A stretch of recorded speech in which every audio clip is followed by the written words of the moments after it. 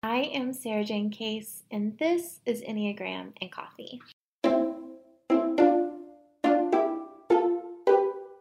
Hello friends, happy Tuesday. I hope your week is treating you well. Today I am answering the questions that I receive most via DM or comment section, but first, today's rosebud and thorn. My rose today is counterculture coffee. I love counterculture. There's a lot of humans there that I really enjoy, but also their coffee is really good. And I now share a co-working space with them, and they did a coffee pop-up in the co-working space on Friday, and I got to have a really good shot of espresso. And then the same day, we did a collaboration together where we paired coffees with Enneagram type. It was just a really fun day, and I just feel really grateful for them as a company and as humans.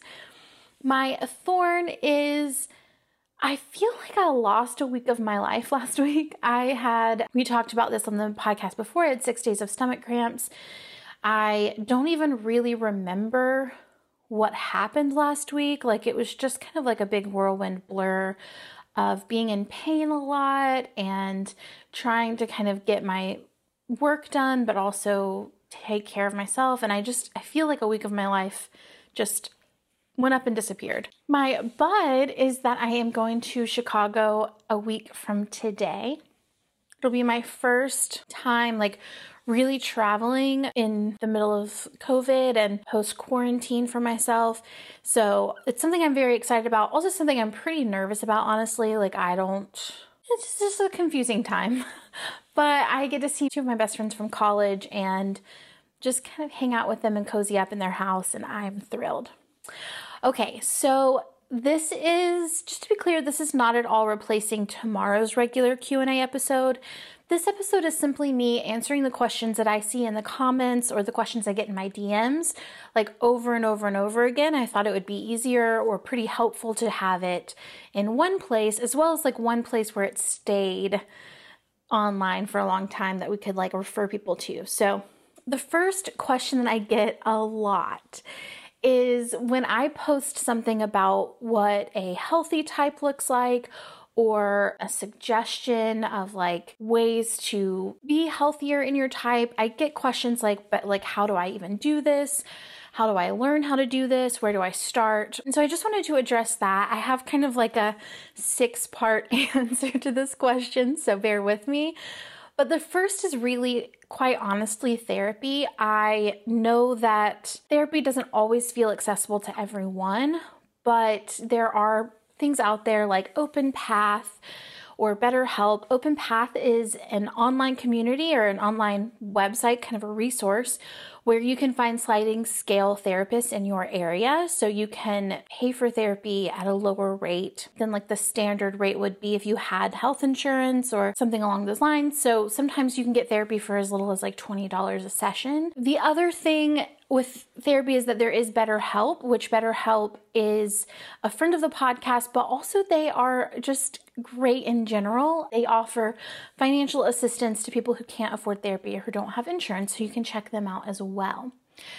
So I say therapy because honestly, that's where we do a lot of our growth work. That's where we go in. And the Enneagram, kind of bringing the Enneagram into therapy, you're able to say, this is what feels like I'm learning this about what looks like health for me. And can we talk about that? Can we talk about if this really is something that I need to work on, or if this is something I can kind of release, or how do I get started on this work? Where can we look at in my life to help me go deeper on this? Our therapist in therapy is this time where you have someone on your team dedicated to your mental health, dedicated to your growth, and I really think we all need it. I don't think that it's something that we should trivialize or make seem smaller. And if you are similar to me and you've had experiences where you're gone to therapists and you're I don't get this, I don't feel connected to this, you've probably just not found the right therapist. There is a therapist for you who is going to be a good fit. I've experienced that miracle therapy where I found my person and I feel really connected to them twice in my life. And I've gone to a lot of therapists, I will say that this isn't sponsored by BetterHelp, just to be clear, but BetterHelp does make that easier, especially if you're someone like me who has a hard time with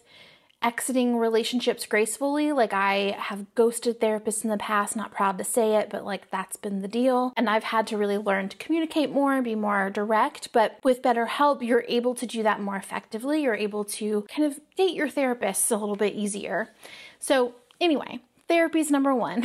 Number two, I really think it's like meditation and presence practices are also a huge asset. When it comes to our enneagram type in terms of health, it really is about how much we're really here in this present moment, how much we're not looking outward for peace, but we're allowed to find peace in what we have in the moment, like not striving, not reaching, but just kind of being. And meditation is a really incredible asset for that. One of my favorite Enneagram teachers, she talks about 20 minutes of meditation a day is like bare minimum practice. Now, I will say that's something that I'm still striving to do. Like, I don't know that I could say I could sit down for 20 minutes and meditate now, but a good 5, 10, 15-minute meditation is something that I can easily do every day. And when I do it, I am definitely the healthiest version of myself, or I definitely have an easier chance of being a healthier version of myself.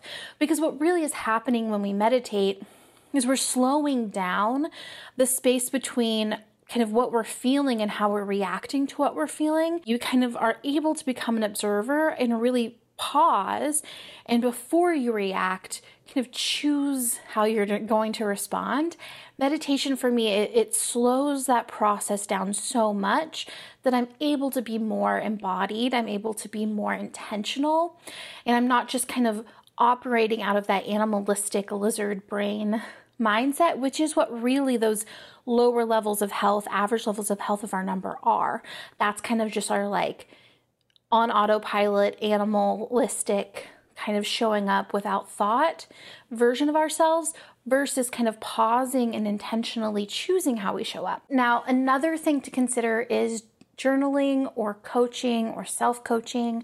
If you were thinking about goals and kind of working forward toward goals, coaching can be an incredible asset in that regard. It can help you to really think about where you want to go and then learn some tools and tricks to get there, or kind of even work through some of these things that are blocking you or limiting you from going to where you want to go in terms of growth. But if coaching isn't something that feels attainable to you at the moment, you can also try journaling, a really good journaling practice, asking yourself really good questions, kind of pondering through why you're doing what you're doing, what you really want, who you would be if you were without limitation, what kind of things make you feel drained, what kind of things are giving you energy, just asking yourself really good questions. That's why a large part of my Brave Collective practice is giving them a journaling prompt for every day, just so that they have these things to spur communication with themselves, to ask themselves good questions, to get the right answers. And finally, when it comes to being healthier with the Enneagram, it's just about letting these coping mechanisms down for a bit, recognizing that they were here for a time and we needed them. You know, they are what got us through a lot of our childhood and early adolescence and also early adulthood, but maybe right now they're not serving us so well, and we can kind of let them loose and say, what if I don't have to be perfect? Or like, what if I don't have to be the one giving the most? What if I could be loved for just being who I am? What if I don't have to be successful in order to be worthy? In letting yourself kind of entertain that option and just kind of play with the energy of showing up differently here and there. Like, you know, as a 7 saying, what if I show up even if I'm in a bad mood? What if I go and I'm having a bad day and I just say, yeah, today's a pretty rough one? Or what if I talk to the internet about, you know, the grief that I'm going through and I'm just really honest about the pain that I'm in, instead of kind of pushing through and pretending like it's not happening and assuming that people will only want to be here if I'm happy? What if I add the thorn in to my rosebud and thorn instead of skipping it like I'm so often tempted to do? That is, you know, just these little practices of saying, what would life be like if I didn't have to be this one slim version of a person? So those are just some thoughts on like how to get healthier. I will say at the end of the day, I really believe therapy is integral. Like it's important and for a lot of us unavoidable. All right, question number 2. What quiz do you think is best, or what online quiz should I take to find my enneagram type? This is the number one question that I get. And I did a whole episode just on how to self-type, but I just want to say really quickly, skip the quiz if you can. If you feel like you have, and I think you could and should have the energy to just read the descriptions online, because if you take a quiz, I really believe, unless you are just like obviously your type and it's like very, very simple, which for some people it is, it's just way easier to read the types, self-identify, than it is to take a quiz, because when you read the types and you're just much more likely to see yourself in the description than you are to type correctly on the test. And I think a lot of the confusion comes up with getting a response on the test and comparing that to our own understanding of ourselves and feeling like they don't line up. So I had to pause and go take my inhaler. So hopefully my breathing will be a little bit better from here on out. So when it comes to the quiz, at the end of the day, read the description types online, trust your own understanding of yourself, and don't rely on the test, because when you take the quiz online, it's very hard to type accurately unless you are like deep in the average levels of health, and then it might be easy, but otherwise it's really confusing. So that's my recommendation. However, if you are going to take a quiz, here are the 2 that I recommend. Beatrice Chestnut and Uranio have one on their website, which is cpeenneagram.com, and it's a 3-question quiz. And this 3-question quiz is really well done because it's basically having you self-type. It's just giving you like really thought out descriptions, and you take the quiz based off of that. So big fan of that one. And then the second one is Integrative 9. This one is 95% accurate. I have personally administered this test to people, and out of all of the people that I've administered it to, there's been one mistype, but that mistype made complete sense in their results. So I was able to really easily kind of navigate how that happened and make it make sense, but everyone else typed correctly. So that is my recommendation for quizzes. All right, number 3. This one's funny to me. I get this question all the time. People trying to guess my Enneagram type. These are the types that I get the most. Are you an Enneagram 2, 4, 9, 3, or 8? I think people in presence when they meet me tend to think I'm a 2 or a 9 because I am very warm and very friendly and sunshiny, and I look very heart typey. I put my hand on my heart a lot. I think that comes from like my religious background. And then I get 4 because of writing poetry. I think people think just because I'm emotionally expressive in the way that I write that I must be an Enneagram 4. I get 3 when I talk about business or I'm promoting a new product because I have to make money. Like I have to run a business to survive. And so people kind of automatically think I'm a 3. And then I get 8 because I'm very social justice oriented. I'm good about boundaries at this point in my life, and I'll be very direct and very much like no nonsense. This is what feels good. This isn't what doesn't feel good. This is where I stand. This is what I believe. And so whenever I take a real big stance on any social justice issue or I put a boundary up, people go, are you an 8? But no, I'm a social 7 wing 8.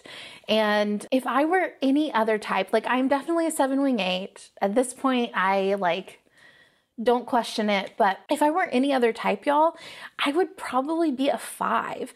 Like, I know that a lot of times when we're like basing opinions off of people online, we have these perceptions of them based off of kind of how we're experiencing them. But truthfully, like I'm in a very intense 5 space right now, and I have been for a couple of years of just like managing my energy levels. I pretty much like to stay home. I want to like learn new things. Like that's what like the greatest joy of my life is, just learning new things, reading good books and tending to my plants. Like I am like very introverted at this point in my life, like just kind of like keeping to myself a lot. I know my job is very much online and I put myself out a lot on the internet, but yeah, in terms of like relationships, like I'm very 5 like in a lot of ways. So, or 1 even, I mean, that's the lines, but I do have a lot of like 8, 1, and 5 energy, but people often interpret me as a 2 or a 9. So fun fact. Okay, question number 4. How do I get my type blank to blank? Meaning, how do I get my type 3 husband to do what I want them to do? Or what do you say to a type blank who blank? What do you say to a type 9 who doesn't know how to blank? This is kind of a confusing way to phrase it, but essentially, how do I control the people in my life and make them grow the way that I want them to grow at the pace that I want them to grow in? So my answer to this is you don't. It's their growth journey, and it's going to take the time that it takes them. You can make requests, you can set boundaries, but at the end of the day, like, it's kind of their process. And honestly, like, you should be focused on your own work. Like, if you're in a marriage with someone who isn't showing up the way that you want them to, truthfully, what you need to assess is, how do I make this request or set this boundary, and then release their response, and then believe them when they show you who they are in that response. Because the truth is, like, we can't change people. We can't control people. Their process is going to take the time that it takes, and you need to know if you're on board for that or not. And maybe you are, maybe you're not. And either way, that's totally fine.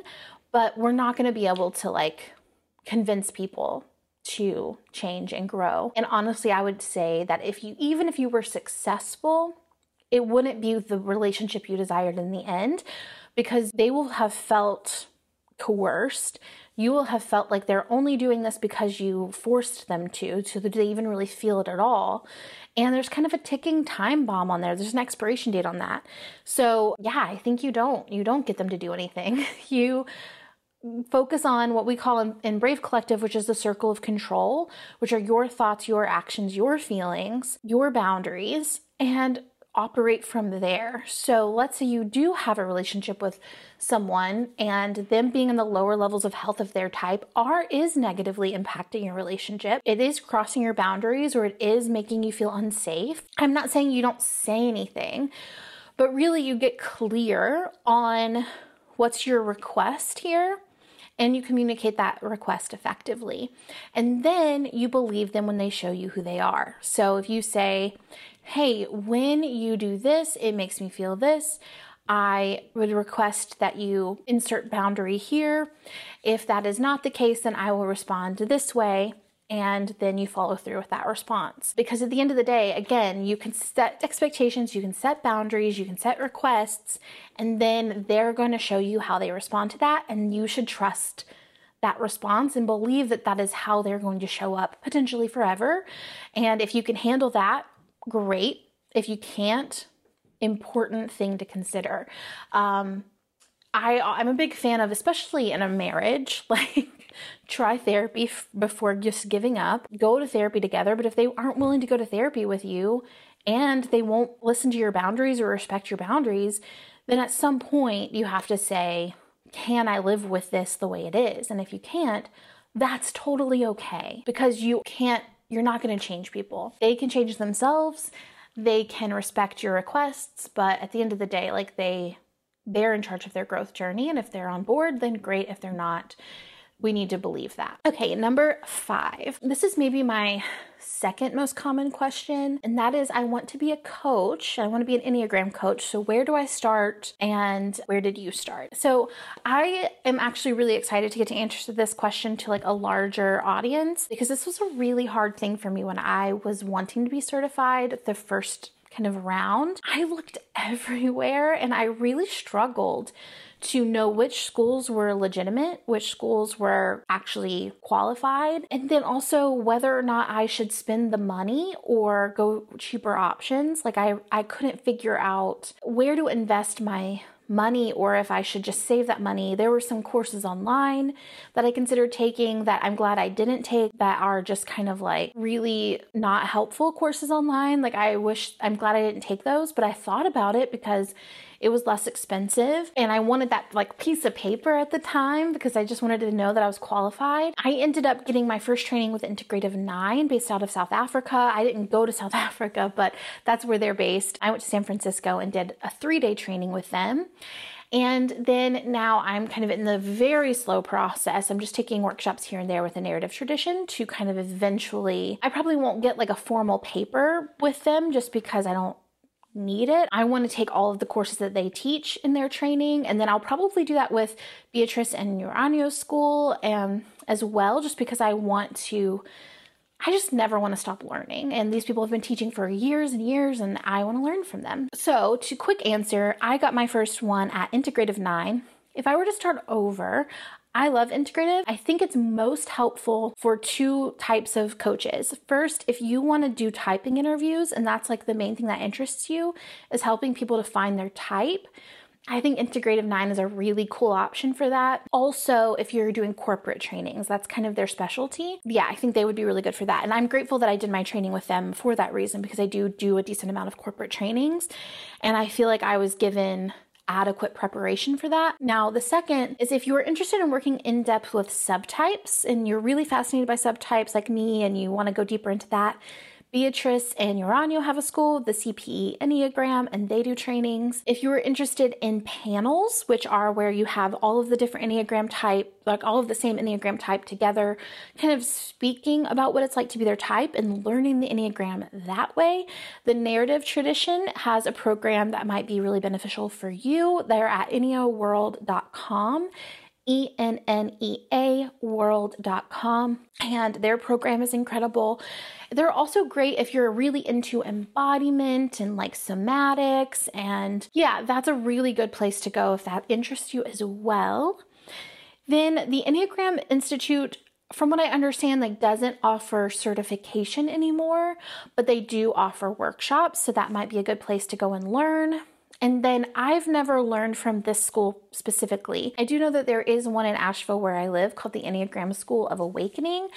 And though I haven't taken workshops from them, I have worked with and interviewed people who have trained with them, who are deeply informed, deeply knowledgeable, and who I really respect. So I trust that the school is very qualified. But in general, my goal is to never stop learning. So hopefully I will be able to kind of take the full course load from all of these. I don't think we ever stop developing.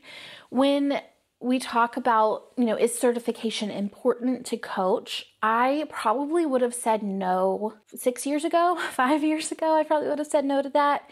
At this point, I do think it's important. I do think that we should invest in our education and invest in like best practices. I've made a lot of mistakes as a coach, and I honestly don't call myself a coach anymore, because I call myself more of a consultant, because I'm not necessarily like I'm giving a lot more advice than asking questions.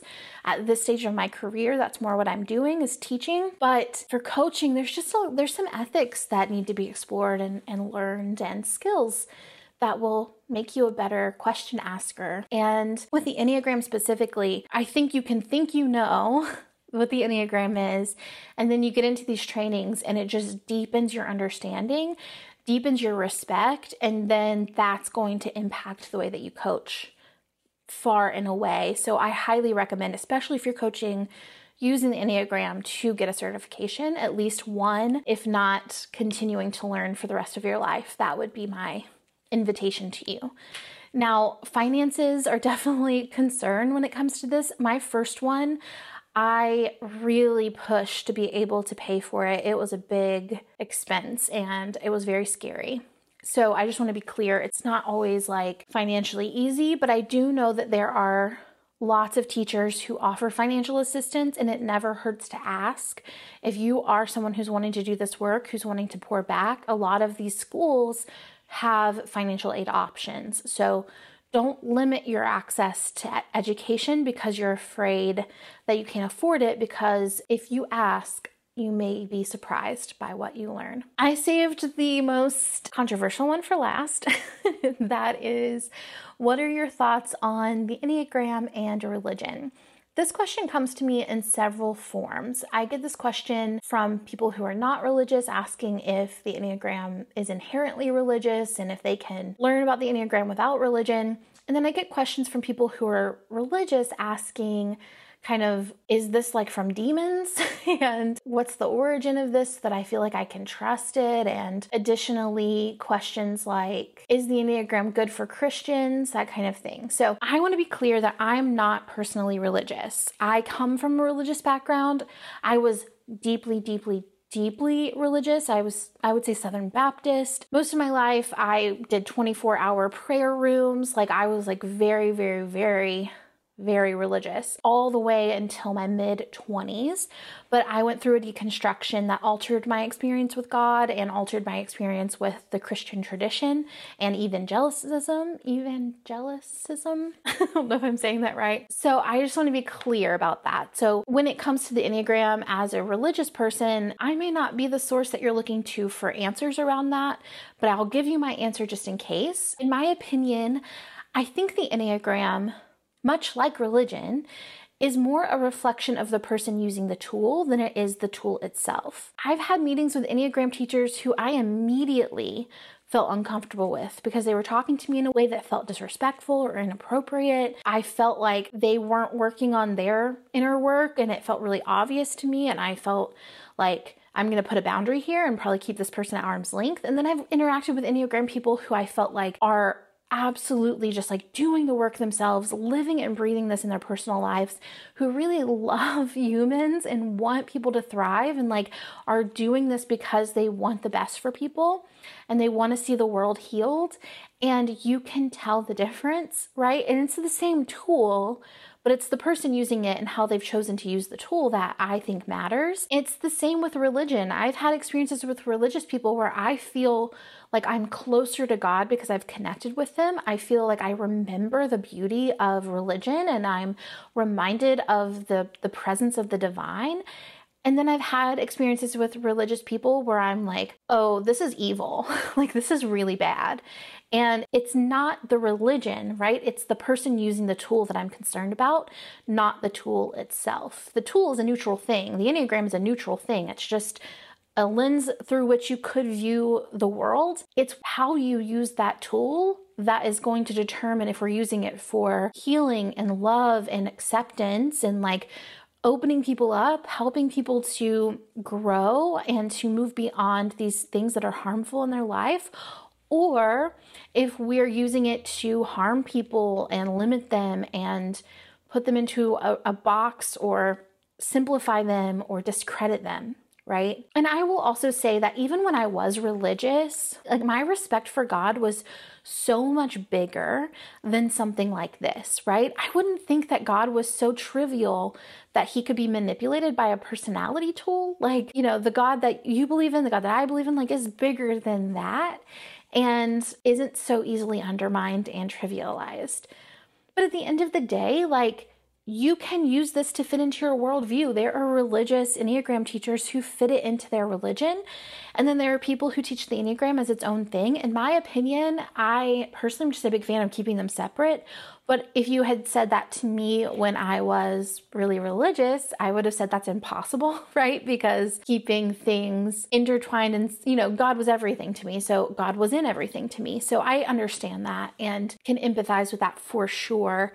I also think like a lot of times the religion has been used to keep people from working on their mental health, not God, right? The religious institution has prevented people from accessing accurate information, getting therapy that wasn't controlled by the church, exiting abusive marriages, healing their self-worth issues. Like, religion as an institution has been kind of a historical roadblock to mental health.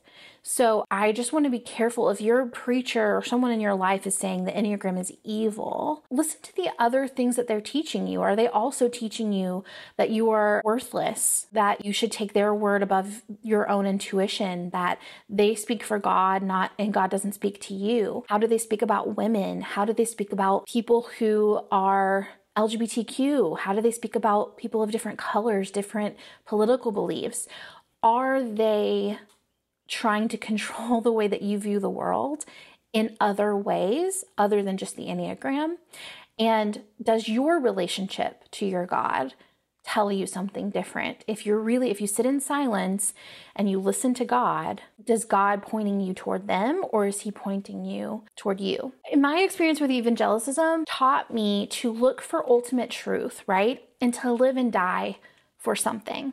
So I just want to be clear that energy, when applied to the Enneagram, is inappropriate, right? We don't need to convert people or convince people that the Enneagram is like the one way, the one tool. It just is. It's a tool that can be used, and it can be used really well at times, and it can be used really poorly at times. And honestly, the less power we give to it, the better, in my opinion. It's really about, hey, here's this tool that can be really useful in your life. Do you want to learn about it or not? And we don't have to persuade people. They can grow without the Enneagram. Does the Enneagram help us significantly to grow faster, to understand each other better? For sure. But no amount of coercion or persuasion is going to help them grow faster, because they have to want it for themselves, or it's not going to matter. So that's just kind of my opinion on and thoughts on religion and the Enneagram. I thought about doing a whole episode on it, but honestly, I'm not really inviting DMs about that, so I didn't want to make it seem like I was, but it is a big question that I received, so I wanted to also address it. Okay, friends. Thank you for joining me for a little bit of a wild card episode. I'll be back tomorrow answering more questions with our regularly scheduled Q&A Wednesday. As always, it's an absolute joy to create this content for you, and I will see ya tomorrow for the next episode.